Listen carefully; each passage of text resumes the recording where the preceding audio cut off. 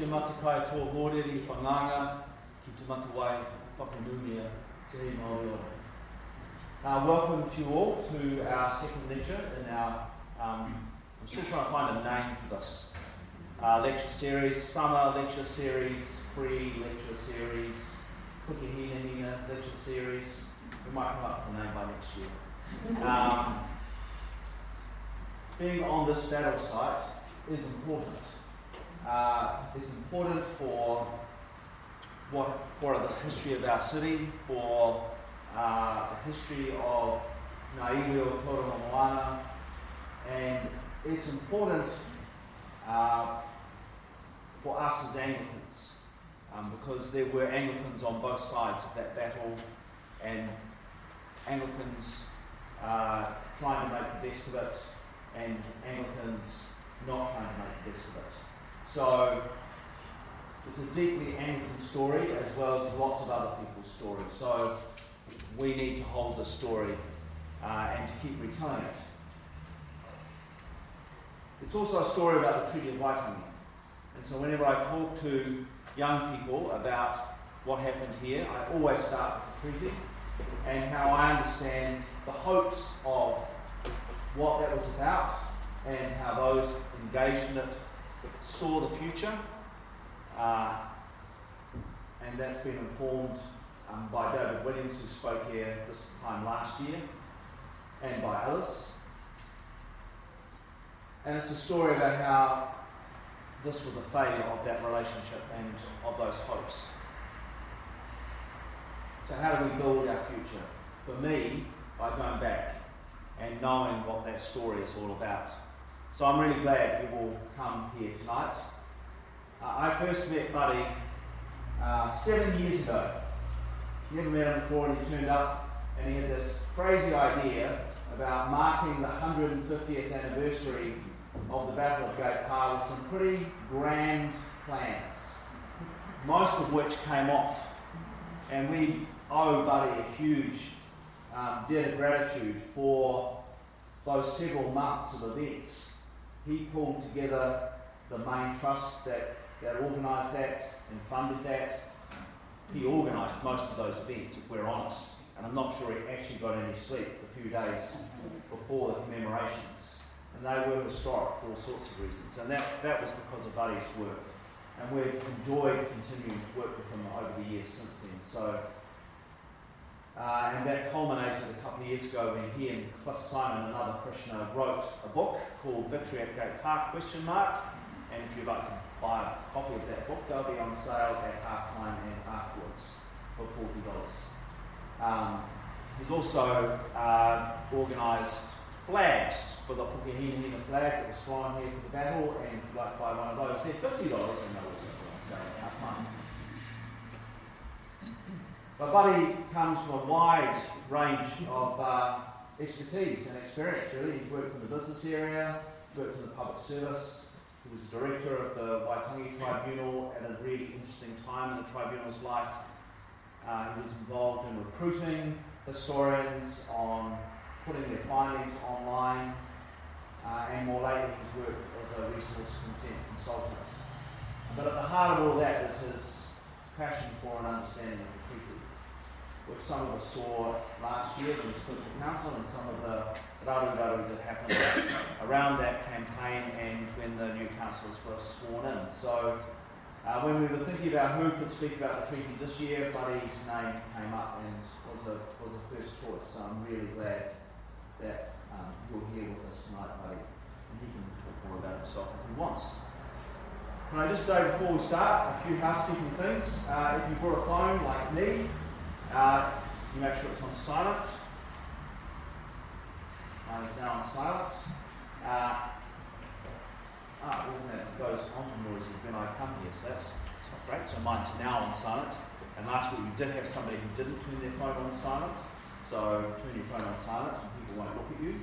If you need to go to the toilets, they're back down the passageway and diagonally across the hall, and follow the sign. The toilets, I think they're all up, one of them had fallen down. If you're in a hall, turn left too soon and you need to kind of go one further along.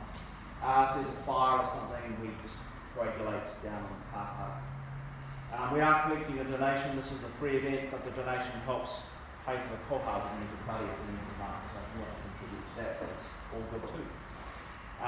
And the books and flag are for sale. And after about an hour, we're going to have a rest. These pews are not designed for comfort. They're designed to keep people awake for the duration of the service. For when they were designed, it was an hour.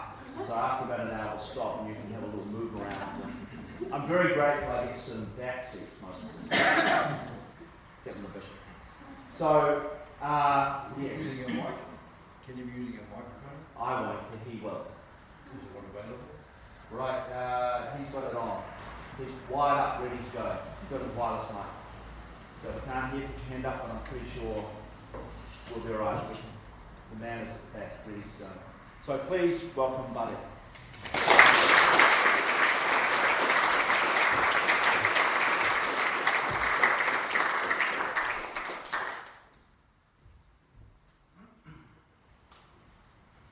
Kia ora mai tātou. Ngā mihi o te rā kia koutou.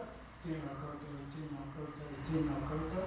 Nau mai hau mai ki tēnei kōrero te tiriti o Waitangi. Nō reira e homa, tēnā koutou, tēnā koutou, tēnā koutou. Can you hear that okay? No. Turn it up to that. I've made sure I've got my phone off because my ringtone is an AC/DC song called Highway to Hell. It's probably not too appropriate in this scene. Anyway, you please know I'm not going to speak for the whole 2 hours, but there will be a 20-minute written exam at the end. So, is the treaty a joke? Well, I wanted first of all to be asked to speak to you this evening about a document that's been central to my life for the last 30 years. I have to admit that in my pre-treaty awareness days I paid little attention to it, and looking back now, my naivety just astounds me. That all changed when I was privileged to be offered the job of Director of the Waitangi Tribunal, clearly not because of my record of treaty scholarship, but more, I think, because of my senior management background and as a historian and researcher. I came from the private sector at a time when the public service was looking to lift itself to a more corporate approach. So I had a crash introduction because I started with the tribunal in January 1990, and in February of that year we marked the 150th anniversary of the treaty signing at Waitangi. I remember that day for several things. One being watching what was more or less the last flight past of the fighter arm of the New Zealand Air Force. So that's the whole Air Force up there. And they could get a display of Skyhawks. The other was observing from my seat behind her just how small in stature the Queen is. And then the stunning sight of all the warships anchored in the bay, lighting up at dusk after the flag lowering ceremony. But what I remember most about that day, apart from another amazing sight, which was a fleet of waka moving together onto the Waitangi beach in unison, what I remember more than anything were the bold words spoken by Archbishop Whakahuhi Burko, who, seemingly speaking directly to the Queen, had this to say. Dear Queen, 150 years ago a compact was signed, a covenant was made between two people. But since the signing of that treaty, our partners have marginalised us. You have not honoured the treaty. The language of this land is yours, the custom is yours, the media by which we tell the world who we are yours. What I've come here for is to renew the ties that made us a nation in 1840. I don't want to debate the treaty. I don't want to renegotiate the treaty. I want the treaty to stand firmly as the unity, the means by which we are made one nation. The treaty is what we are celebrating. It is what we are trying to establish so that my tino rangatiratanga is the same as your tino rangatiratanga. And so I come to Waitangi to cry for the promises that you've made and for the expectations our people had 150 years ago. And so I conclude, as I remember the songs of our land, as I remember the history of our land, I weep here on the shores of the Bay of Islands.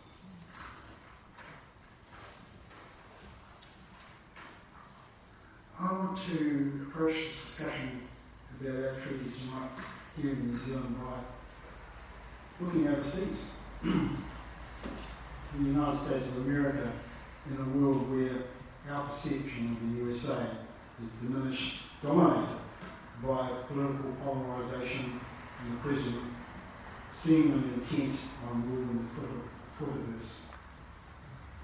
It is sometimes hard to remember that once upon a time we looked upon that country as the leading bastion of freedom, democracy, and the expression of humanitarianism and humanitarian ideals. These days, that is the last thing to think of, as yet another mass shooting dominates the news feeds. But in my frequent visits to that country, I observed that one of the strengths of the American education system is the focus placed on the teaching of civics.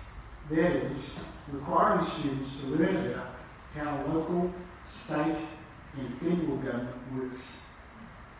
Americans are big on flag-honoring ceremonies, and while it may look like jingoism to an outside observer, the combination of civics, the love of country, and patriotic expectations is a powerful formula.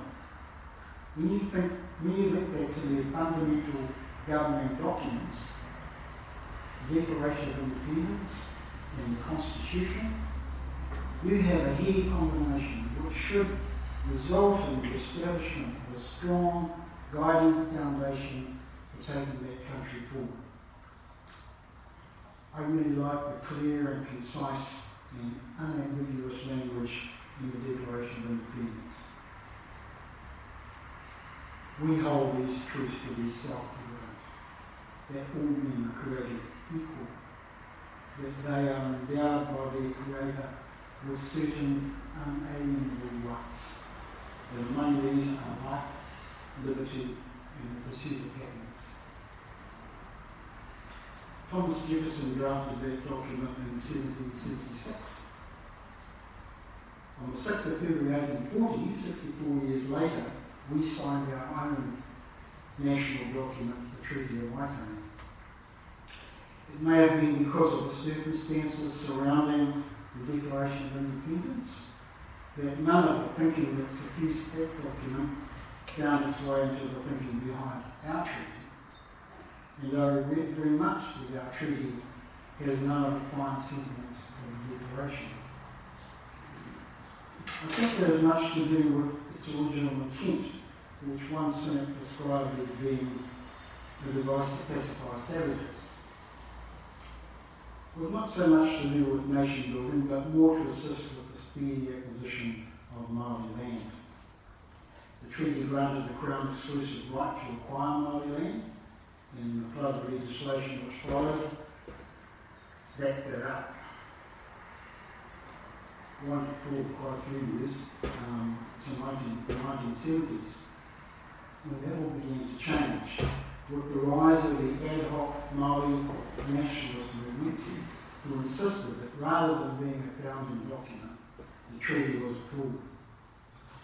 On the treaty, as it was on Waitangi Day 1990 when I was there, became a catch cry and led by the courageous Northern Māori MP Machi Rata on the political front, and by community leaders such as the indomitable Dame Whinakupa, who led a famous land march on Parliament. Change became inevitable. The Labor government of Norman Kirk introduced the Treaty of Waitangi Act in 1975, leading to the creation of the Waitangi Tribunal, more or less a permanent commission of inquiry, charged with investigating and making recommendations on treaty claims.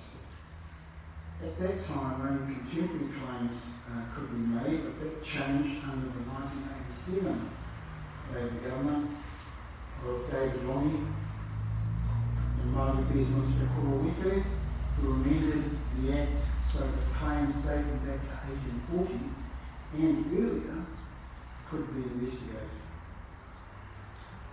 Can I just digress a moment for a quick word on governments and treaty issues? One of the interesting things I've noticed is that when it comes to treaty issues, governments adopt a reasonably bipartisan approach. It's my observation that Labour-led governments make the major policy shifts, radical even, and national-led governments refine and cement processes to deal with those issues in place. I recall prior to the election of Jim Bolger's national government in the early 1990s, how there was some deep concern that the new government would not push on with the treaty settlements work of the previous Labor government. But they proved to be ill-founded, and the new Minister of Justice, Mr. Doug Graham, who held the treaty portfolio, carried on seamlessly.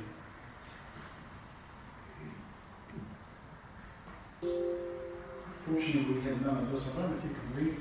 Oops, we wouldn't go anywhere. Yeah, backwards. Ah. Well, so, Skyhawks, Bishop Burko, Whanakupa, Machirata,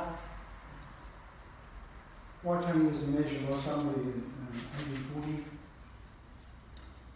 I haven't got the hymn yet, but I'm coming.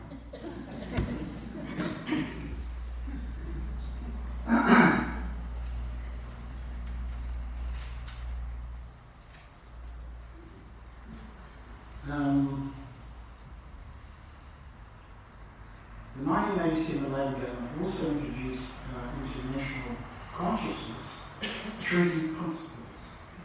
The principles were developed in order to ensure that our founding document could indeed carry the nationhood role in the same way as, say, the Declaration of Independence. The principles set out a series of obligations and objectives that define the nature of the Crown, government and Māori relationship.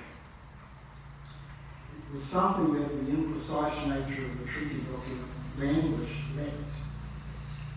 And since at least 1973, much academic and judicial effort has been expended on making the treaty and the principles to be a fit for this higher purpose. More importantly, the principles have become incorporated into the legal framework of the country, and treaty references can be found in the Conservation Act, the Local Government Act, and the Resource Management Act, to name but a few. Critics, of course, call this process inventive and a reinterpretation solely for the benefit of Māori. Here's an example of kind of called it.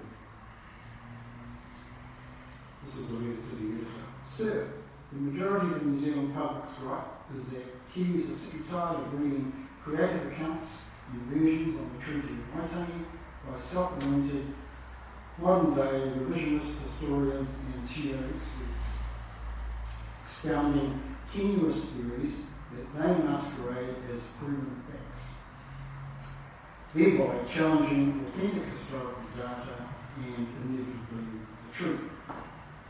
Oral word of mouth, passing down versions are notoriously unreliable, misleading, and often deceptively based.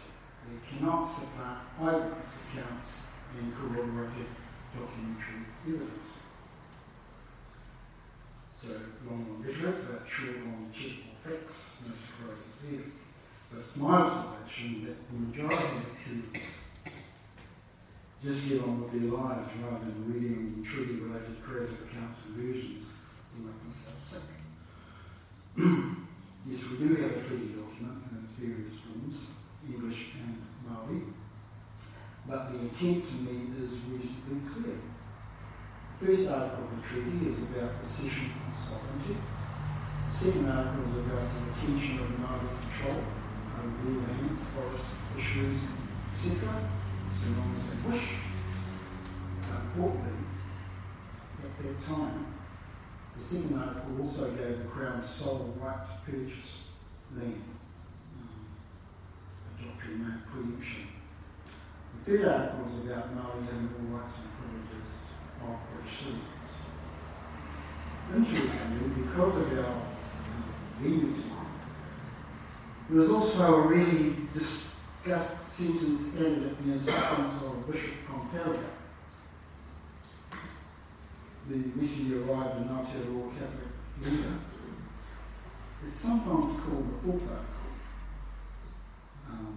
So when Pompalio agreed to the sentence, Williams read it out. The government wishes you to understand that all the Māoris who shall join the Church of England, who shall join the Wesleyans, who shall join the Pikopa, the Church of Rome, and those who retain their Māori practices shall have the protection of the British government. What's been forgotten by Mr. Patterson and company is that reinterpretation or attempts to amend the treaty began almost from the day of the signing. The key issue was land, so in the period immediately following the treaty signing, there was universal support by Pākehā for recognition of Māori title over land. That was because many of them held land deeds of their own. And if Māori title was not recognised, then their titles would not be recognised either. The cession of Māori sovereignty carried with it the cessation of Māori title.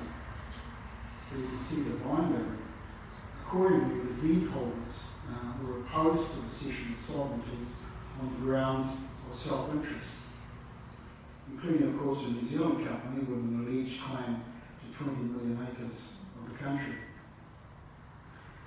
But the New Zealand company soon changed its tune when it found it was unable to corner the land purchase and sale market, and instead moved to rubbish the treaty and its provisions. Its new stance on treaty became one of opposition, with its representative telling the House of Commons in London that a treaty made with naked savages could be treated by any lawyer as anything but a praiseworthy device for amusing and pacifying savages. So at birth, our poor old treaty was in turn praised and derided, but has remained a resilient document nevertheless. That's been the result of several things. One, of course, has been the creation of the Waitangi Tribunal in 1975. More or less a permanent commission inquiry. Its work quickly exposed the need for more certainty in the area of treaty definition. But then that also led to an examination of the roles of the three arms of government.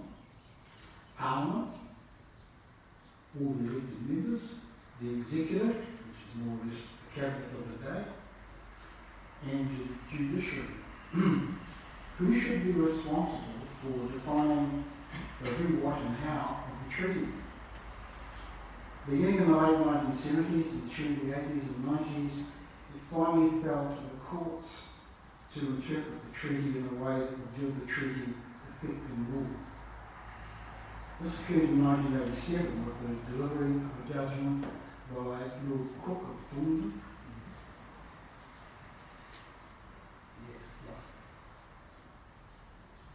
Lord Cook seems to have left the building, I'm sorry.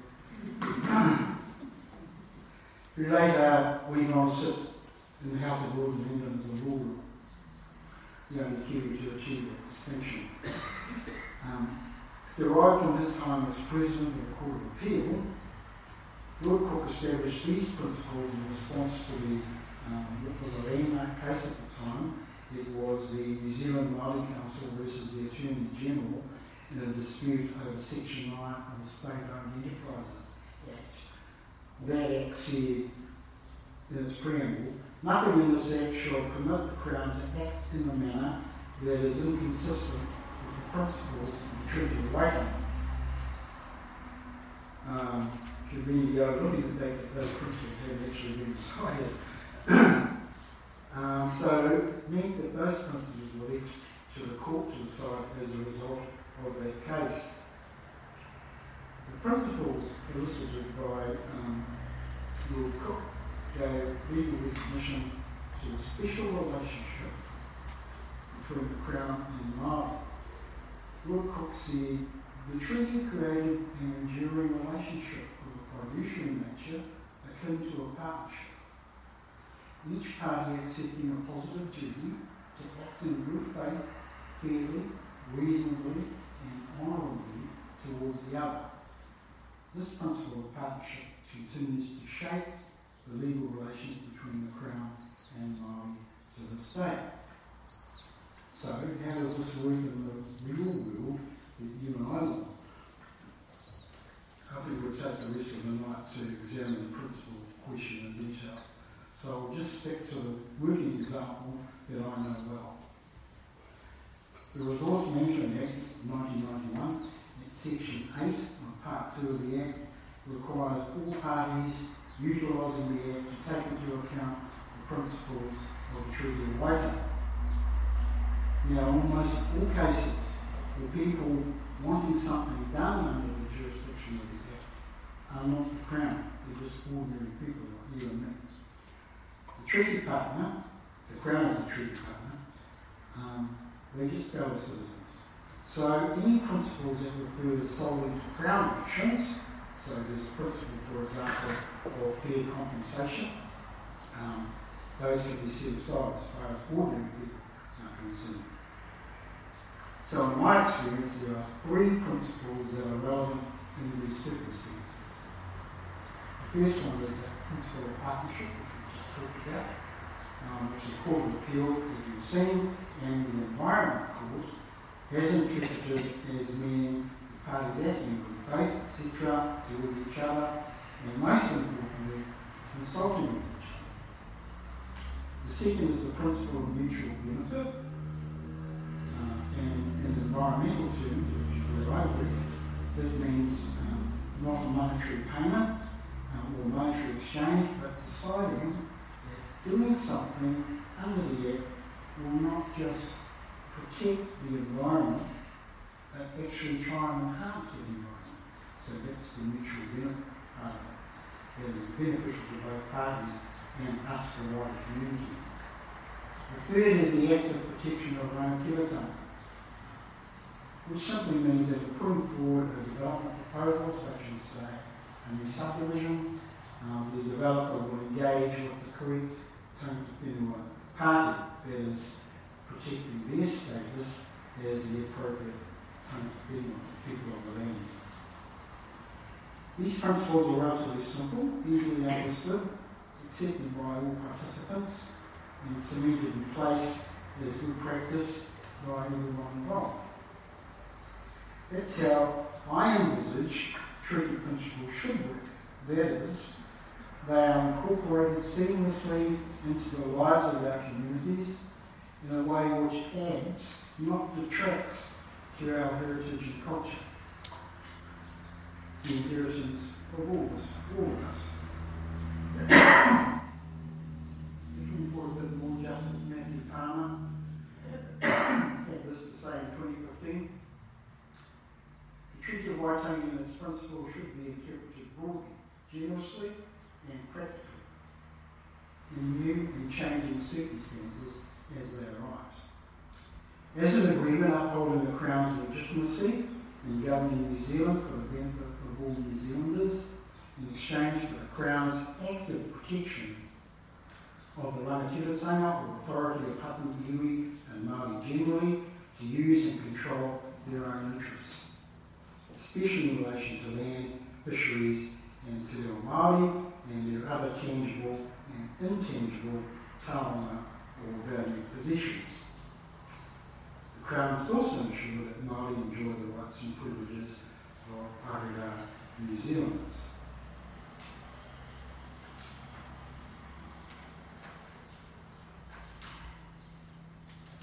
Since this agreement involved a continuing relationship, akin to partnership between the Crown and Māori, the parties should act reasonably and in good faith towards each other, consulting with each other, compromising where appropriate, and reasonably redressing past breaches of the treaty. That's it. In new and changing circumstances as they arise, which the detractors miss, because we live in an ever-changing world and matters change or evolve to meet changing circumstances. So, for example, if there were any traffic rules in 1840, they would certainly not do for 2020. There's a changing world, and our laws and their implementation and interpretation change with them. The guiding objective will surely be the delivery of justice, or in more prosaic terms, doing the right thing. I am well aware that for some the treaty is regarded as an impediment, a source of division, grave train, passes youth right day, etc. I know we're receiving irony held up, but it's not my people who are saying these things. The anti-treaty rhetoric is rising and reminds me of the ruling by Justice James Prendergast, who said that the Treaty of Waitangi was ruthless because it had been signed between the civilised nation and the righteous savages, who were not capable of signing the treaty. Since the treaty had not been incorporated into domestic law, it was a simple nullity. It was the first to be its due and will definitely not be the last. But thank goodness, as demonstrated by the completely bipartisan approach taken by every government, we do have a living treaty enshrined in law, and the claims investigation and settlement process that is the envy of every other Indigenous people living in any other colonised country in the world. My Aboriginal friends in Australia are a prime example, as are the First Nations people of America and the Inuit people of northern Canada and Alaska, who cry when they hear about the processes that we have for dealing with grievances with the Crown. They envy us for our forward-looking inclusive policies, which take cultural matters seriously and put enormous effort into addressing past grievances. Waitangi Day here in Tauranga, 180 years since the signing of the treaty, and here we've begun growing a tradition of marking Waitangi Day with a festival that reflects our multicultural, multi-ethnic community. As part of the day's activities this year, on Thursday, for the first time in Tauranga we had a citizenship ceremony. This included a mihi whakatau to all the new Kiwis, a waiata, and then everybody in the crowd of thousands, stood up to sing the national anthem together. Some of our new Kiwis wept. The other moment from Thursday was at the end of the day when the flag was lowered and the kapahaka group sang He Honga. A beautiful ending to a great day, and such a fitting day to welcome a new group of Kiwis. For me, thinking about the treaty and its place today is sometimes not a comfortable place. I oscillate between being depressed by the negativity that surrounds our nation's founding document and the increasingly strident calls for it to be abandoned to moments of pure joy. As with the week last Thursday when we celebrated Waitangi Day at the historic village.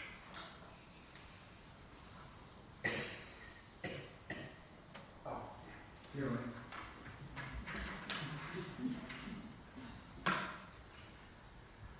On balance, though, I tend to think that the journey is not yet done, but we are definitely getting there.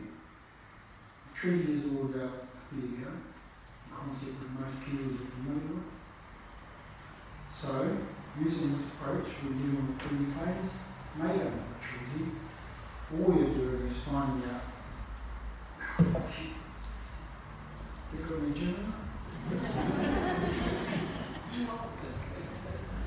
Finding out he wasn't a fair down doing something about it. It's pretty simple stuff, really. No, the treaty is not a joke. And neither should it be set fire to and burnt, or as some have suggested. Sure, it's not perfect. It has flaws and imperfections, but all it does is make it a human document. The important thing is that it belongs to us, all of us. And if we are sincere about nationhood and belonging to the wonderful country that we share, then this humble document deserves respect and reverence rather than derision. Tēnā koutou, tēnā koutou, tēnā koutou katoa.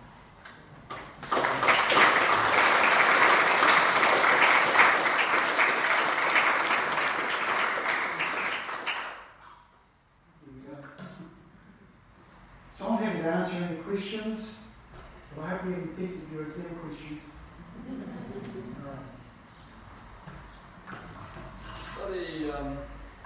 I looked at the document of the council recently. You mentioned the Resource Management Act. Yes. And it was to do with the looking at issues over resource management, building things. And there were groups of people there listed who were to be consulted over these issues. And I saw your name on the list. And so, am I right in saying that you're one of the consultants that your particular group represents? That's so? Yes. Yes. I represent two groups in total. And so, Buddy, do you feel that this process is being carried out fairly on all parties? Where people are looking to get resource consent say to build a new industrial building, and your group would be contacted by the council, and you would then consult with the developer. And is that how it goes? Yes, it's mainly a cheap process because most of those developers have been down this trail so many times before. So they know that what we're looking for is, is where you want your development to happen. Is it an archaeological site? Is it a possibility that we have earthworks, something gets dug up, what do we do about that? It could be we're looking at, say, they're on the edge of the harbour. What are your proposals as a developer to do something about capturing the sediment runoff from, say, a rain event? Which will get into the harbour. Our concern is for the health of the harbour, of course. And some of such cultural and environmental things like that. Yeah, the reason I asked this question is I have beside me my friend who was, as I said, developer. Right. And he was informed by the council that his development was on hold until he consulted with the local group. It wasn't your group. And his experience was to receive an invoice through his lawyer, and no consultation at all took place. And so when he questioned what the invoice was for, he was informed that it was for consultation, but that none of it took place. What I'm bringing to your attention is that we're looking to work together. I agree with your delivery today, including people. But it will be done in a very proper manner. Do you have any comments to make regarding that? Yeah, I'd be annoyed. I'm not Marshall Zero, so I said, what's this all about? We haven't spoken about this project. Come on, how do you go? Can't hear you well. I would be annoyed. I would go down and see those people and say, well, what the hell is this all about? This is an invoice for something which you back up. Come on, you know the rules, play the game, right? It's exactly what we did. We've got an ex-councillor sitting up at the front there, And he knows full well this thing because we brought this to the attention of the entire council, of which he was a part, and we also brought it to the mayor personally, and nothing was done. But you need to document that stuff, and then if it goes to the next stage, which is a hearing or something, then you have evidence that you did your very best to consult. You didn't get the same return coming back to you. End of story as far as the court's concerned. Well, that's been my experience. Sure. I won't take any more of your time. Thank you for answering the questions. I'm sure the audience have got the gist of what I'm saying. Sure. Try and deal with me in the future, right?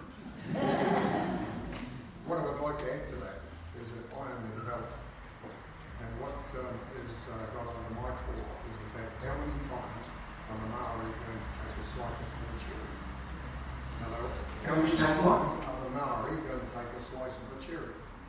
Because what happened was they'd already approved the subdivision which had been developed. I built the buildings on it, and because I then created all those buildings and separate titles, I was then asked again to hand out money to the Maori. Now, how many times are the Maori going to keep asking for a bite of that cherry? Well, I can't answer that because this is what's going on. I can only tell you how I deal with these matters. Right. And there's so many other things like that are going on. Well, like what? Well, the actually false statements that Maori are making and the council. I mean, in true fact, the subdivider shouldn't have to pay the Maori anything. It should be the council who are approving the development. They're the ones who've got to consult with the local iwi, not the developer. Yes, but you're bound by the Resource Management Act to consult. It doesn't say that the developer has to consult with the local iwi. Oh, okay, so it's not the project, it's the council's But project? the council tosses the responsibility on the developer. You and I should have a chat about this after. I think it's probably taken up enough time to do it right here. We might have other questions. But I understand your concern. There is a way through it. Kia ora.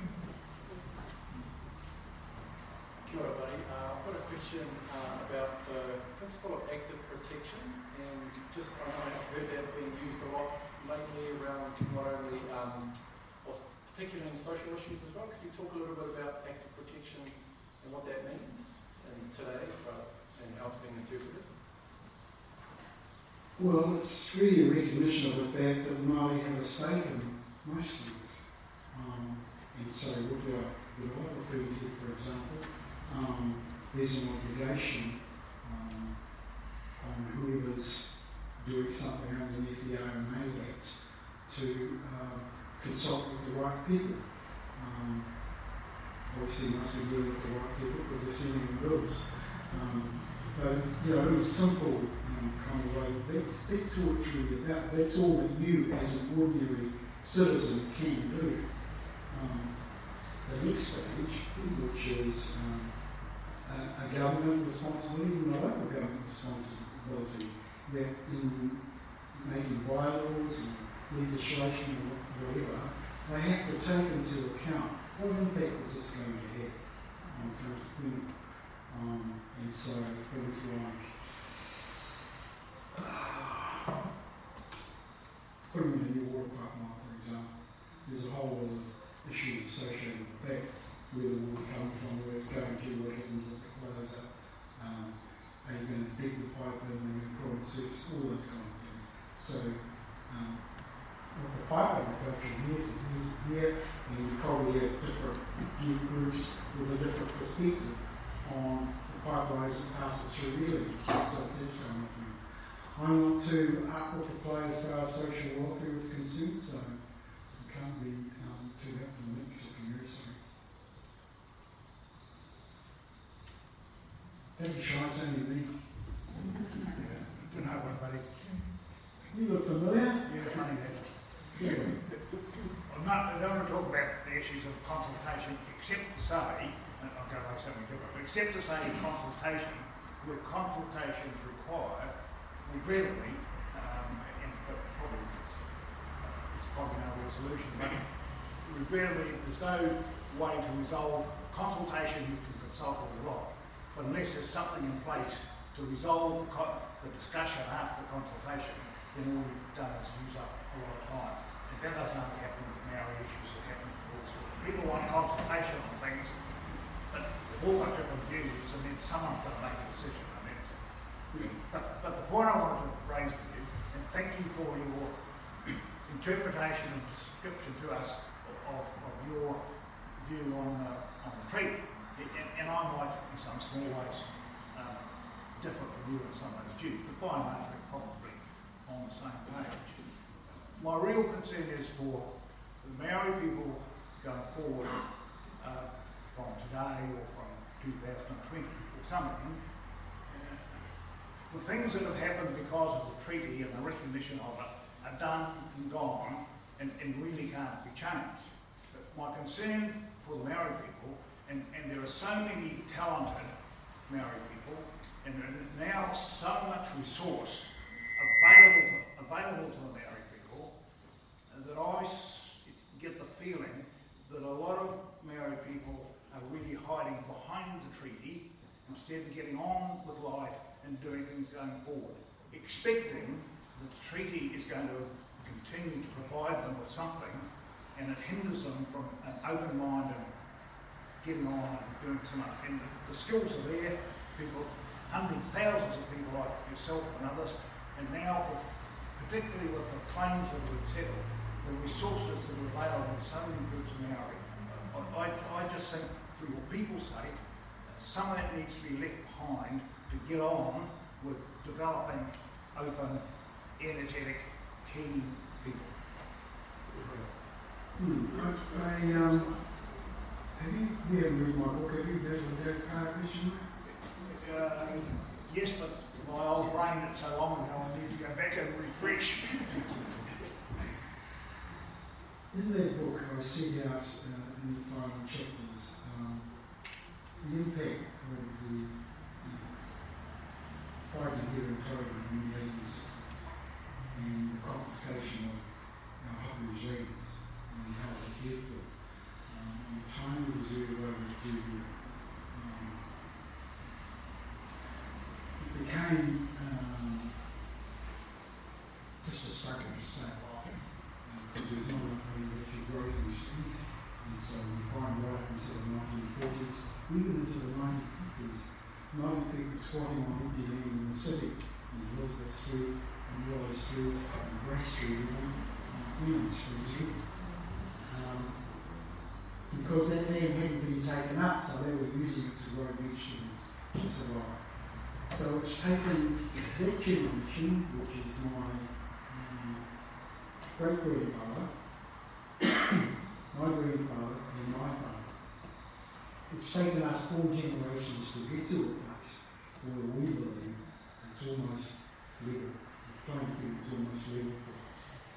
So, as in most community groups, some are further advanced than the others, and so people like me, hey, we're doing okay. But there are a lot of people who still haven't got that far. They're not doing okay. And I think those are the ones that you're referring to. We'll get there. I know we will. We've got a conference happening this coming week where we've got some of the heavyweights talking about what they propose to do to lift the game for their people. So that's Maitaru Holdings, the Chief Executive, Mark Paulia, is going to be speaking about their strategy for achieving that. We've got Chris Dobson, who's a Whakao chip who runs training and holdings over the hill. He's going to come speak about what they're intending to do. Now, in many of the cases of those indie organisations, what they do is put money out for scholarships, put money into their own health services, put money into their own super scheme. I wish I was able to get into the Maitaru one, it's pretty good. You actually dollar for dollar. So that sounds pretty good to me. So it's different across the board for everybody, and it's the same with all the community, I think. Nobody's all there at the same time. I understand the concern that you're expressing, And I don't know, I've tried to introduce a system where we find each family a strong leader, we try and coalesce that family around that leader, and then we try and coalesce the wider families around that family, and then we experience the huddle, which is a combination of different families. And that seems to be a matter that's working reasonably well. That certainly was right out on the year. Answer the question, No. No, he knows about that. I'd like to reinforce what Buddy's saying. For some people, 1840, 1860 sounds like a long time ago. But I've got a grandfather who's born. It's my living memory. So in my family, my grandfather was born in that century. And it's not a long time ago. So I think time is a perspective that people need to look at how it is. If I talk about my relationship with my grandfather and the effect that he had on me, and he's born in that time, this becomes living memory. It's not way longer. And if you think about the relationship you have with your grandparents and the effect that they had on you, it's a very small amount. So I think we need to park that idea that it happened a long time ago and we need to get over it. It didn't happen a long time ago. Your grandfather was 180 years old. Good on I you. said my grandfather was born in that period. And my grandfather lived to be over 100. And my father was the youngest in those generations. And so yes, my grandfather was born in that period. I'm saying, this is not a long time. Yeah. So it's a perspective. Somebody over here? Ladies? If I can just add, having spent some 45 years making an analysis of academic student results, I have seen over that period of time Maori secondary school student results take a significant climb, particularly in the last 15 years. But the playing field was never even at the start. And although they have moved considerably up, they still lag behind the balance in Aotearoa, New Zealand. So the answer is, in terms of that, we've come a long way, but there's still a long journey ahead of us. Gentleman behind you? Hi. Good. I'm a friend of your sister, Deanna. Oh, yes. So I just want to talk about my story. So I was adopted in 1960. My parents were in their 40s and 50s. They couldn't adopt white babies, but they can adopt mixed race babies. So I've got a brother who's Samoan, who's Māori and Spanish, and a sister who's Rarotonga. I work in mental health. My question is, and it might be a left field, is what are we doing for mental health? So you have to tell me. Just the ward is so full, I work there, and it's just, what are we doing for mental health and how are we protecting our people? Well, we have a number of people involved in community work, and Colin down here, I know, is heavily involved in dealing with the homeless, many of whom have mental health issues, as I understand it. I know that with Tainui anyway, they are looking at that and looking at how they can address the homeless issue. It's not surprisingly that many of the homeless people are Polynesian, need that kind of assistance. So, you know, it's not a complete package across the board, but there are sincere efforts being made that I know of. Thank you. So, In an ideal world, would the tribunal keep going indefinitely, or would it one day write its final report and hand its commission back? when I was director, that was the aim, to do ourselves out of the job. But while we still have, I think, you take any social indicator you want, mental health, health itself, education, employment. For some reason, Māori are all on the bottom of those stats. So there's something going on in our society which hasn't been properly addressed. And that, I think, is the ongoing role of bodies like the Waitangi Tribunal. Is there an injustice here? If so, what is it? And what do we do to fix it?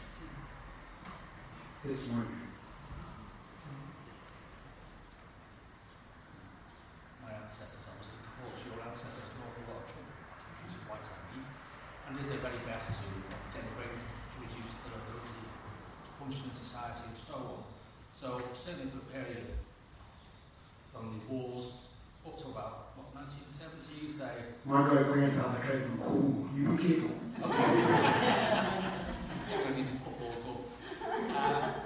So they were actually in the doldrums for many years, second to the 70s and 80s, when there was a resurgence in Maoridom and their belief systems. So I'm just wondering, as things have increased with more opportunities, treaty, given land back and that sort of thing, do you think that, even though it's a leveling of playing field, do you feel that sometime the Pakeha are going to start pushing back? In other words, they don't want that level playing field to be too level. You can understand, things about scales is if one's been down here for a while at the bottom, and then it grows back up again, somebody will want to push it back the other way. So in other words, it's alright to have a place in the sun, but you want a place in the sun with extras. And the other side say, no, it's our turn now, and we'll push back. So like ping pong all the time. Do you feel it with all that? Do you feel that modern day Pakeha in the Aotearoa now are happy with everything as it is, or do you think there's some that still say, nah, it's our turn to push back? I spent a large part of my corporate life in industrial relations, and it's exactly the same thing. At one time the union's up here, the next time they're down here, the employers are up there, and it just swings around and out. And I think that's what you're talking about. The pushback's already started in my family. I see it all the time. I'm not sure if it ever stopped pushback, to be honest. But the good thing is that there are more sensible people, I believe, in our world to make sure that we still look to that even playing field as something aspirational and worth going for. And certainly that's where my effort is going to go. Just like in every Garden of Eden, you've got the snake out there. So no matter how good it is, some people always want to put their two pence worth in that they want to be top of. Yeah. That's it. Well, the idea is all of us to do it.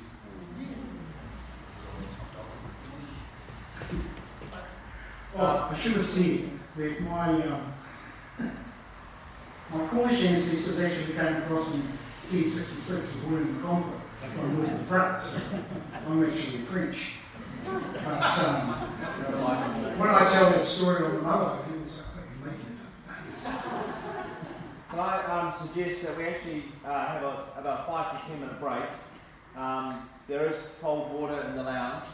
They use this time to just talk to each other, and we'll see what kind of questions come out of that conversation. But I think it would be kind of useful for us to have an opportunity to actually talk to each other before we carry on. And as I said, these pews are not really designed for comfort, and we have them here for now. So we'll try to be back here in, I'll say 5 minutes, because usually it takes another 5 minutes for people to get back here. So it's 10 past, we can start again. Cold drinks, books for sale, flags for sale, start again at 10 past.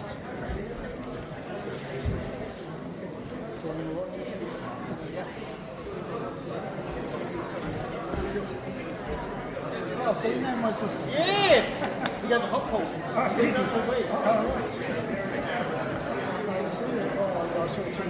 Yeah. Kia ora, buddy. I don't know how I'm going to really phrase this, so I'll have a go at it. Okay. I'm not Māori, but I think I have a Māori heart. And I get sad every time I drive Wanganui Road And Mo'o, who is my mountain, and I hope everyone else's mountain, has been compromised by whatever building was going to be put in its way. And the sliver, New World started it when they took a sliver down the side. Zespri, on a reserve, has compromised the mana, in my opinion, the mana of Mo'o. It looks like a little jazz cap, little kid's party cap, as you go down Moanui Road, where you used to be able to see Mo'o in its glory. Now you have to go past Zespri, and it could have been Kmart, it could have been McDonald's, it could have been IBM, it could have been Space Lab, it could have been Portatoa, it could have been anything. But that, I don't understand how valuable land is. But I also feel sad that the mana of Mo'o and other important tonga have been, it's been compromised and disrespected. And to me, Maunganui, Mo'o might as well be called Zespri land now. And that was on a reserve that the Mount Borough Council seemed to have more idea about the honouring the tonga, the respect. And I want to know, does that sort of tribute, honour, legend, tonga, precious treasure come into the discussion with the resource consenting at Tauranga or any other council? And if it doesn't, how does it? And what sort of help does Māori need from people like me to say, hey, they've taken away the mana of the mountain, or the river, or the harbour, or...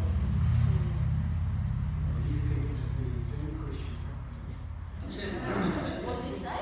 Repeat the exam questions. Oh. Sorry, I didn't cheat. Now, something that's...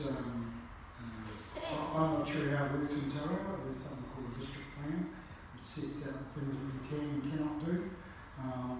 Obviously, it was initially that those Māori people with responsibility for the Zespri area didn't appreciate that this was going to be a problem, so it's probably what's happened.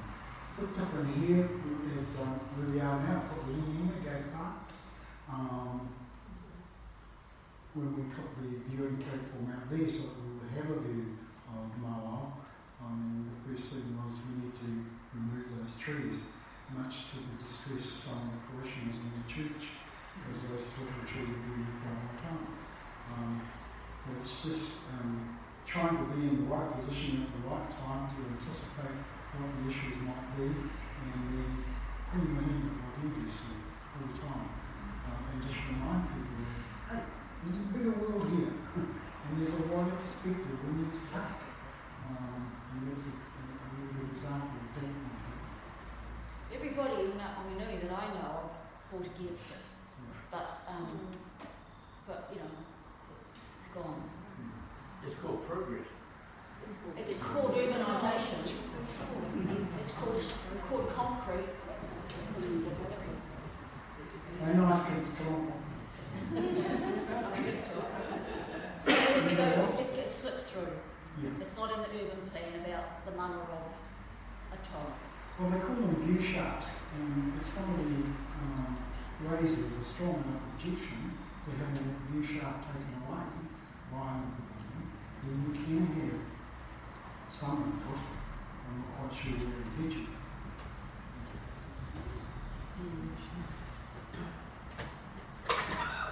Could be tree-related questions.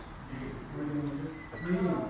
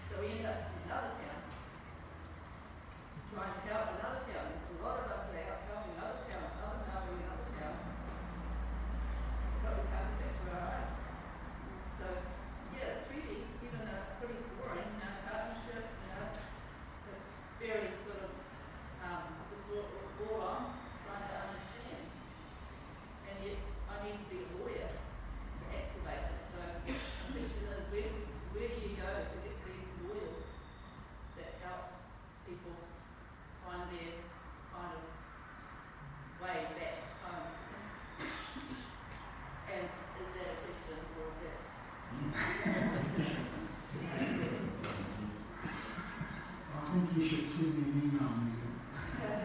I'll try and help you sort it. Somebody more? Is the treaty ever going to be enshrined in the Constitution? Well, it depends on whether we remain as we are, or if we become a republic. If we were to become a republic, the place of the treaty would be in the Constitution, probably. I would say it's going to happen in not a lot of time too, but certainly the movement towards becoming a republic is strong. The tobacco under how you need doesn't particularly help things. But I'm pretty confident in my grandson say there'll be a major shift in that direction. Oh, sorry. You could hear the last thing you read it. You're trying to go one mic? I was just saying that I think that as far as my grandchildren are concerned, we'll probably see a major shift away from the type of country we are now to looking at possibly a republic. Many Māori people will tell you, although they believe that through the treaty they have a personal relationship with the Crown, that doesn't actually happen in many ways, and the Crown is becoming, as a figurehead, becoming increasingly irrelevant. It's just my view. A short while ago, it was spoken about resources being available to Māori and perhaps why haven't they been able to use them. I wondered if it would help. We know that the education and health statistics and things like that are not good for Māori. How is it that you manage to rise above them? Oh, there's something called a mother. But did you have something, or whatever, that perhaps a lot of Māori haven't got? Well, I guess I was fortunate in a way because for the first 9 years of my life I was an only child. And so, unlike many other Māori families who have large numbers of children, I was the only kid, so I got all the attention. And I had a very ambitious mother who, and I spoke about this at a funeral, she was probably the best person I ever knew how to load you up with a guilt trip. Not doing your homework was not an option, and that kind of thing. So I guess it's different circumstances and different families, isn't it? And that was just the circumstances I was in trouble. So I consider myself to be very lucky that happened. It's not the same for many other Māori families, of course, and I do admire those who do manage to rise above that. Sometimes it's with the help of outside mentors. I know there are many Pākehā people in our community who provide that kind of mentoring to young Māori people.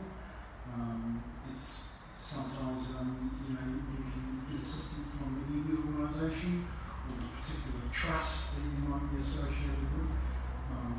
A lot of them put their money into child education in that particular area. Different circumstances, different strokes, but I'm happy to talk with anyone who thinks that I can help. Hey buddy. So at the end of last year it was obviously announced that New Zealand history is going to be compulsory from next year. And I imagine treaty stuff forms a big part of that. How would you envisage the teaching of this sort of stuff moving forward? Are there any teachers in the room?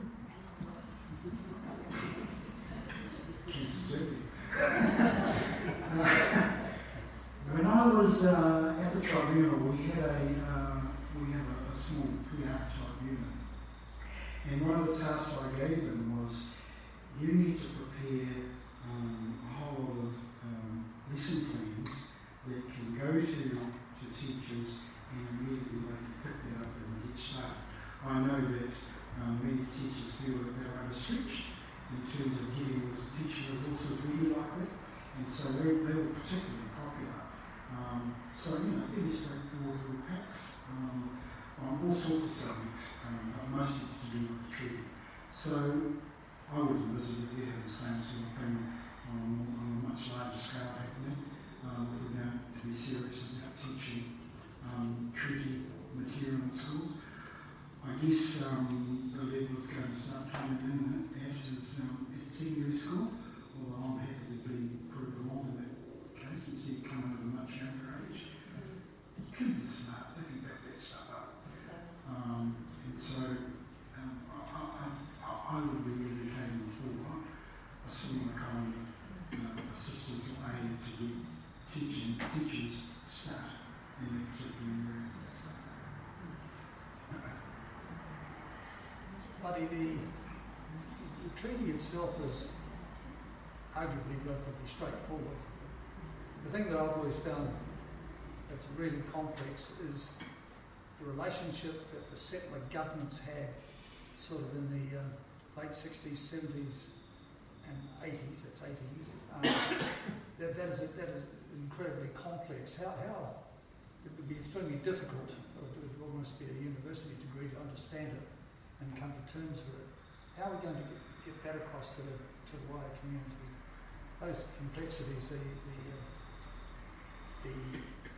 challenges that the treaty had with the settler governments at the time. It's a bit like preparing us tonight. There's a lot of information. Not to drown in paper required with a look at this. And I think it's the same with that. Somebody needs to be in a position where they can, look at all the material, pick out what the essential points are, and that's what becomes the basis for publication of some kind or whatever. That's how I would approach it. Other people might have another way, but that's how I would do it.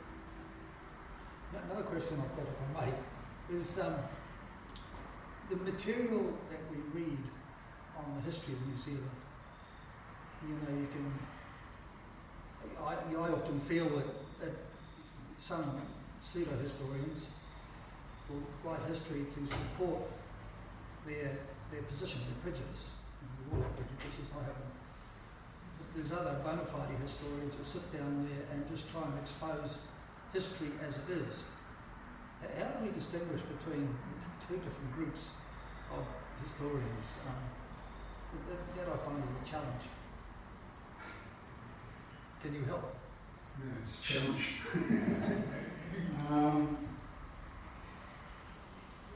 When I was recruiting historians, I would always go with the Marx. And if you had an average that was less than A-, you weren't going to work for me. So, the way to judge whether the history we're reading, look at the person's background, what they've done. Are they sincere about it? Do they know what they're talking about? And usually after a conversation of about 10 minutes, we can work out whether this person's on the level or is putting on an act theory. So that's from a recruitment perspective. When you get out into the wider world, we all know about claims about the media not telling the truth. And there are some people who are the same when they write their history. It was one of the things I had to warn my staff against, because they would go out to visit the people that they were, say, doing a historical research report about. And you'd always caution them to, if you're getting a oral account from someone, see if you can get other verification of that same account, or make sure that when you write that up, it's qualified. So-and-so said, but somebody else said, they can't. So it introduces some balances in the history of writing. It's only something that comes with a lot of experience, I think, too. It's not something that a young researcher picks up straight away. It takes a bit of experience. Actually, you go out to visit someone and you're interviewing them about their family history. it's very hard not to feel sympathetic towards that person and the story that they're telling you, and to step back at some stage and be objective. So there is a way of dealing with that, and so you always have someone over the top of that person making sure that the objectivity is being preserved in the writing of that particular piece of history. Excuse me, I was just thinking, I know that when, having worked in the past for the Ministry of Education, that when new curricula are being developed, they get a very broad range of a team together. Perhaps they might invite you, hopefully, Buddy, and to actually oversee, to make sure that these balances and things, and that new resources are commissioned and all that, they have to get a big, broad bunch of people who sort of are established and people will believe, and marvellous people, I don't know, like Anna Salmond, or, they have to find people who know what they're bloody talking about. And that's what I understand from my experience, in the Ministry of Ed, is what has happened over the years. So you'd hope they'd do that, but they'll have to get on to it. Hopefully it's happening as we speak. Because if it's going to be out in schools next year, But there is a wonderful book by Margaret MacDonald, who is Canadian, now a history professor at Oxford, called The Use and Abuse of History. For anyone interested in this topic, it's the best I've ever read of it. Margaret MacDonald, The Use and Abuse of History.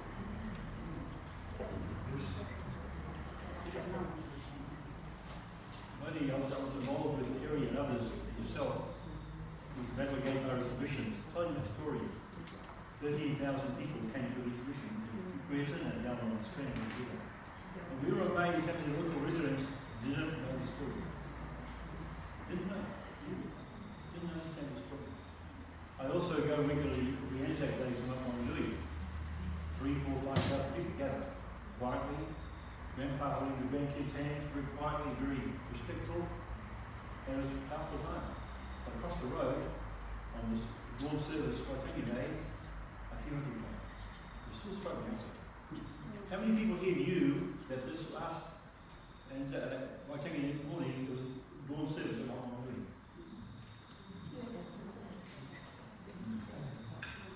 We'd love you to come here. Come and engage, come and be involved, come and hear the story, come and be challenged, come and participate. It's a beautiful morning, anytime. But just there's a huge gap. I go to both, but I see there's a huge disparity in a desire to engage, participate in these two significant stories. To me, one more significant than the other. Still impoverished in its understanding. I just make that up. I think that's one of the leftovers from the years of protest about the treaty, where 6th of February was seen as a protest day rather than a day to celebrate. And that's why, in having Te Iwi Kotahi, the historical village, we're attempting to redress that, so it does become a day to celebrate. I think a lot of people regard Anzac Day as being our national day rather than Waitangi Day. So yes, there's a lot of work to be done. Dawn service, not only is a very peaceful place. A very safe place to be encouraged. Now, somebody asked me if I would talk a little bit about the Huru Matao up in Auckland.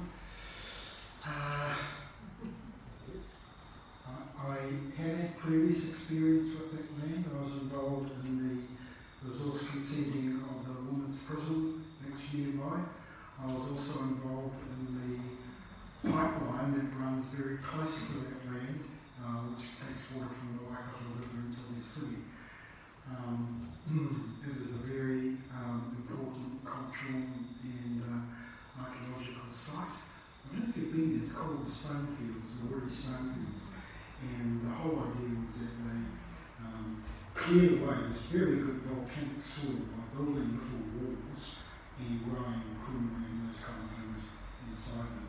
So that's where the importance of the site comes from. It's a significant cultural landscape.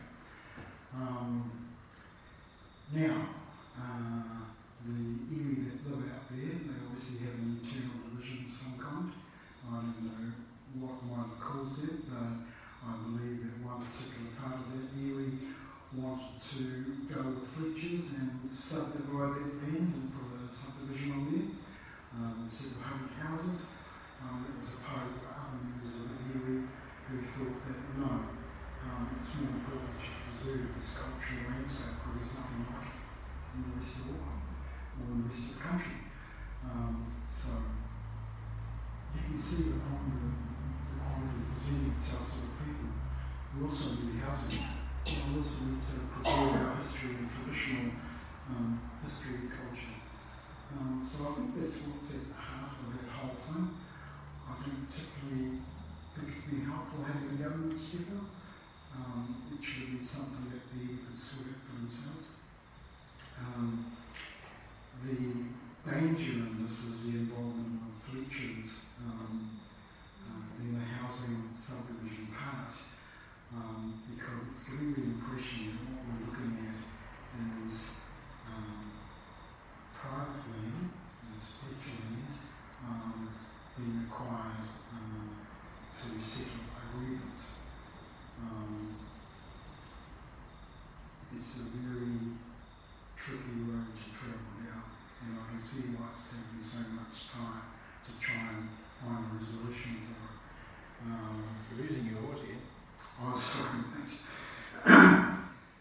It must be that I'm thinking harder, but all the voice goes backwards. I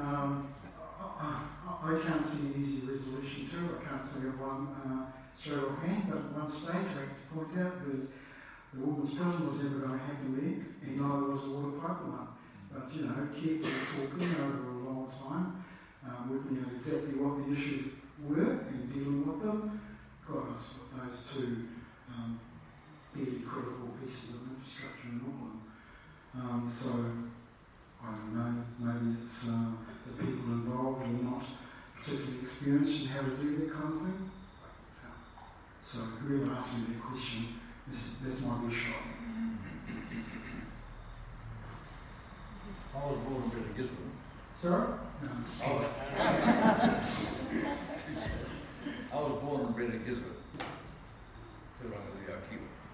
I've been here for 22 years now, and I've known dear friends of a different colour that say to their kids, don't worry about speaking Maori, it's an English-speaking world. And I've always remembered it, and they discourage the kids from talking Maori. If the Maori in those days, there were a few instances when kids were talking Maori in their playground, they get a whack on their finger with a strap on it. I think because the teachers were paranoid, worrying that they might be squaring it or something. But going through the years, I always imagined they had a big meeting at the Pukeraweri under Kaiti Hill one time. And a dear friend of mine, old Tom Smile, a shearer, I've never seen a guy with such hard working hands, like a gorilla. And he's a fencer, a shearer. Anyway, and I said, I finally imagined it, looking back on it, one day we'll all sort of emerge into kind of like a light khaki colour, and there'll be no more problems. But in the meantime, Maori people rediscovered their culture back in the 60s and 70s, and suddenly there was a thing to erase a sort of blue Maori, and all those fancy clubs came up, and we used to put out a paper, national paper. I can't think of the name of it now, but Maori can never be an international language. Okay, Pukawana Maori is very similar, but it can never be an international language. And I thought to myself, why all this push to speak Maori? Make it a legal language, you can use it in Parliament, and it can never go any further. What are your thoughts on that? Well, it's similar in Wales, isn't it? There's a push to learn Welsh, but it's never going to be an international language either. I mean, you speak Welsh? Christ. No, I think it's got more to do with our identity as Kiwis. This is the only country in the world that has that language, right? And when we go overseas and you see another Kiwi, you go, kia ora, bro, and he knows exactly what you're talking about. It's a bond between us, you know, that shared language. And so that's how I look at it. You know, I understand entirely what you're saying. I have the same upbringing. You know, you will learn English. We will not speak Māori to you at home from my parents. And so I got all the way to going to university and realised that I missed out on something. In my efforts to recover that I've been cut from to say the least. But I can get by, but I'm certainly not fluent. And I regret that very much. I regret that.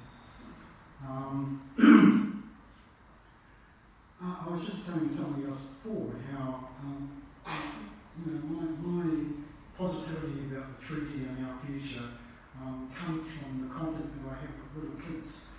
And I'm forever getting little kids coming up to me and showing off how they can count the treaty in Māori, you know, or giving me their little corridor about who they are and who their mountain is and, you know, that kind of thing. It's just so impressive. I went to a presentation at Aquinas College late last year, and the kids got up and sang their school song. It's a Māori song. And I couldn't see one brown face in that whole assembly hall. And so that was pretty impressive. So I think the younger generation are taking it on. I wrote a story in my column not long ago about Fiona Cooper and some of my conversations with that dear old lady. And one of the things she said to me was, well, no, it wasn't to me, it was to a group of people on the Wellington-Picton ferry. She was up in the lounge in her wheelchair holding court, and she had all these party people all around her while she helped forth, and she was in her bloody element. Anyway, somebody asked her, you know, what's the future of race relations? And she said, I'll tell you what we have to do. If you can't beat them, marry them. And I think that's actually happening anyway, because, you know, I go into the Malaya that I'm associated with, I always see Pākehā people in the kitchen, and, you know, you go, somebody came here tonight and was telling me about their newly found Māori ancestry, you know, that kind of thing. So, I'm happy, and I'm happy with the languages. I think young people take it up, and, you know, could end up being an elite thing, like speaking back.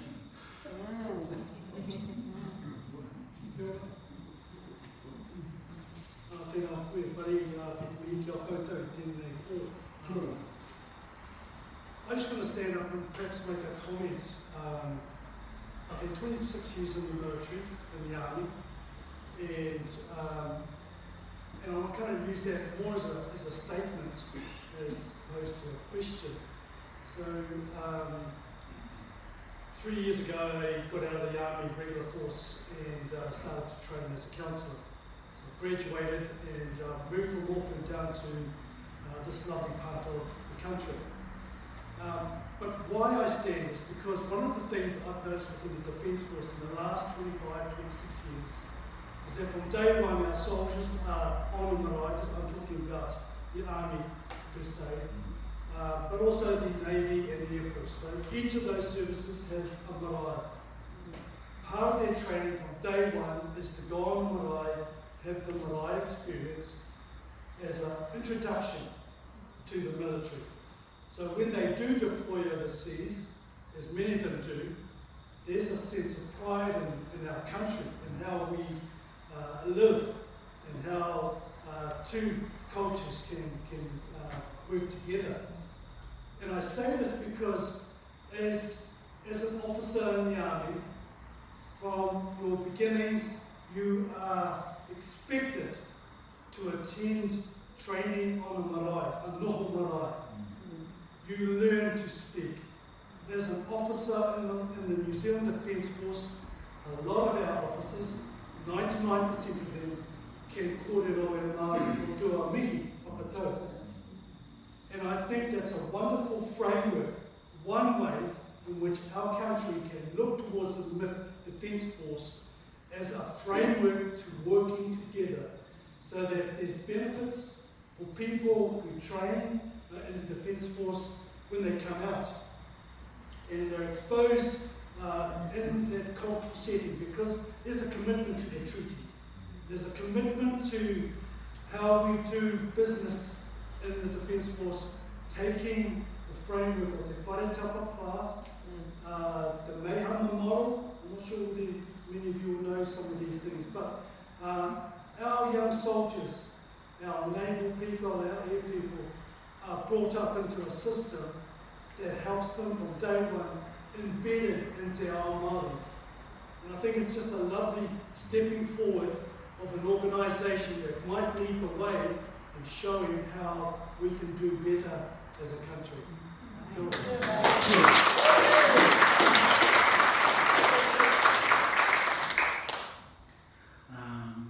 Yes, I've got a grandson in the Navy, and it's his experience. He still hasn't learned how to make his bed properly.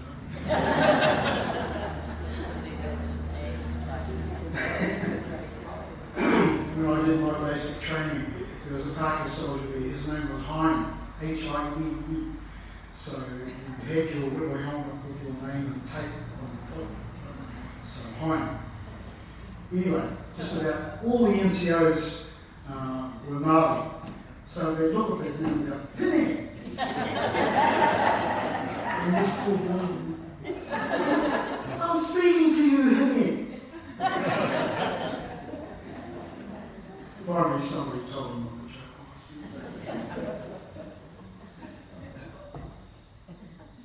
Just on the subject of learning to speak Māori, I tried once and I'm really hopeless at it, but I was about 18 before I tried. But we've lived overseas quite a bit, and in most countries people speak at least 2 languages.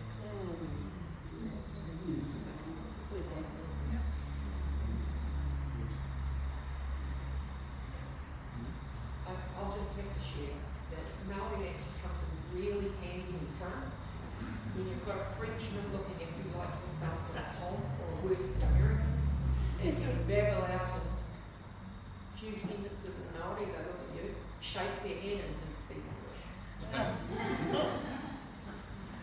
And she's not getting good service until they realise, it's from New Zealand. And it does so long. How's that museum going? And what's the name of the place where the New Zealand Army liberated in France? Queimoy? Yeah. You got that? We're about 30 million shy. 30 probably too. It's coming on fine. We decided that, the town has decided that to differentiate the New Zealand Museum from the Australian one, the English one, this is all in northern France, and the Indian one is an Indian one. That what the New Zealand one is a strong Māori element, and so they're pushing us to try and incorporate it into the new museum building, some kind of recognition of the Māori pioneer battalion from the First World War as a way of doing that. Now, there's a family here in Tauranga, the Averill family, I don't know if everyone knows that. But anyway, Lieutenant Averill was credited as being the first man over the wall and into the town to liberate the town. So, the Tapsell family from Waikato say, no, that's not true. It was our grandfather, Winnie out of Tapsell, who found a board and put it across the stitch and ran into the town. And we know he did that because he came back with a couple of chickens to the boys. So that story has more than a truth to it, I think. But no, the project's going well. Thank you, Sherry. You also talked about your work on your new book,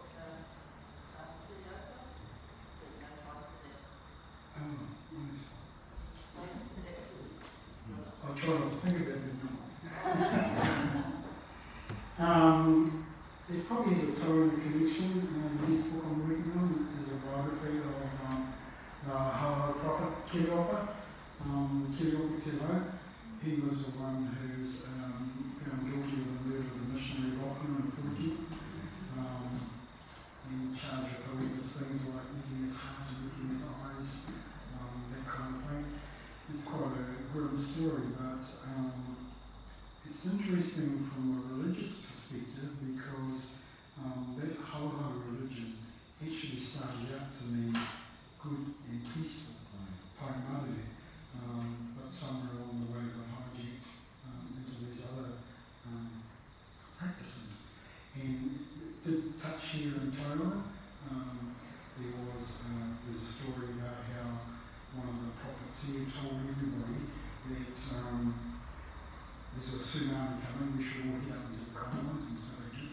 And there's a telling of that tale. Also here in Tauranga, just out past the Puna, there's a little river that comes down. There's a small cave in there, and one of these Hauhau people hid in that cave. And so if you ever see any drawings related to that religion, they were done by that man who was hiding in there and eventually got caught and killed. But his drawings have survived, and so they're part of an important part of our history. It's the next step on from the Battle of Cape Palm, which is the Bush campaign, and so that's something that we have to start taking a good look at as well.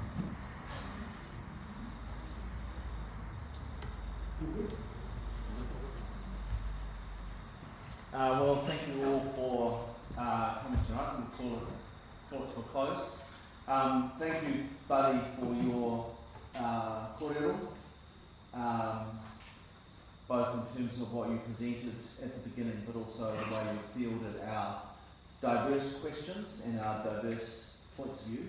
So I've appreciated that, and I've appreciated all of you coming and engaging in this process tonight. As I said, in our community we need to know more about our story. We need to know more about the story of the treaty, Te Tiriti. We need to know more about the story of the battles here at Cape Pā, at Tauranga, the Bush campaign.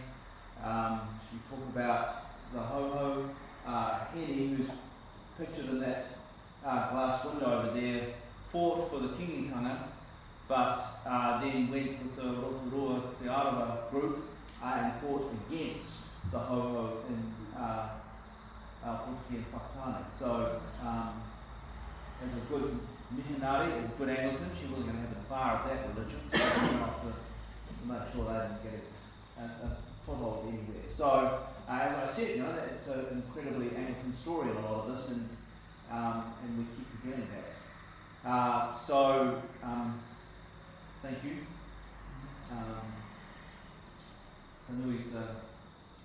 Tanui te mihi, aroha, kia koe e ho, kia tō kia koe te pai me te rangamare o te ato. We appreciate it.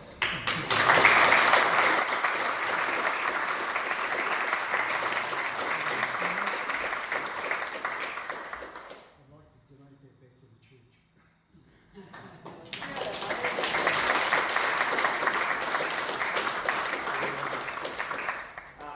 Say that on April the 29th, which is the anniversary of the Battle of Cape Pā, we do hold an event here at 4 o'clock. We have it at 4 o'clock, because that's when the British moved up the hill. We'll put out more publicity about that later, but that will be happening. It's our kind of contribution today, and you'll all be invited. And unlike tonight, where we gave you water, after that event, we actually do provide tea and coffee and quite some nice food. So we do like to feed people after that event. So that'll be 4 o'clock on the 29th, and part of that is telling the story of what happened here, having some silence to remember all those who died here, Māori and British, and to ring the bell 60 times to remember those 60 people who died here. And the last couple of years we've had a speaker as well. So. Could I please request to have a second microphone, a roving microphone? We can't hear all the questions. Right. Okay. Next year we'll remember that. Right. There's no questions that's a straight memorial event where we remember and the speakers are all up the front. So thank you all for coming tonight. We greatly appreciate you being here. If you want to hear more of that again, it'll be loaded onto our website the next couple of weeks. I just need to make sure I only pay for so much podcast space per month, and I've used up this month's podcast space, so I have to wait for a new month to come up. Thank you all very much for coming.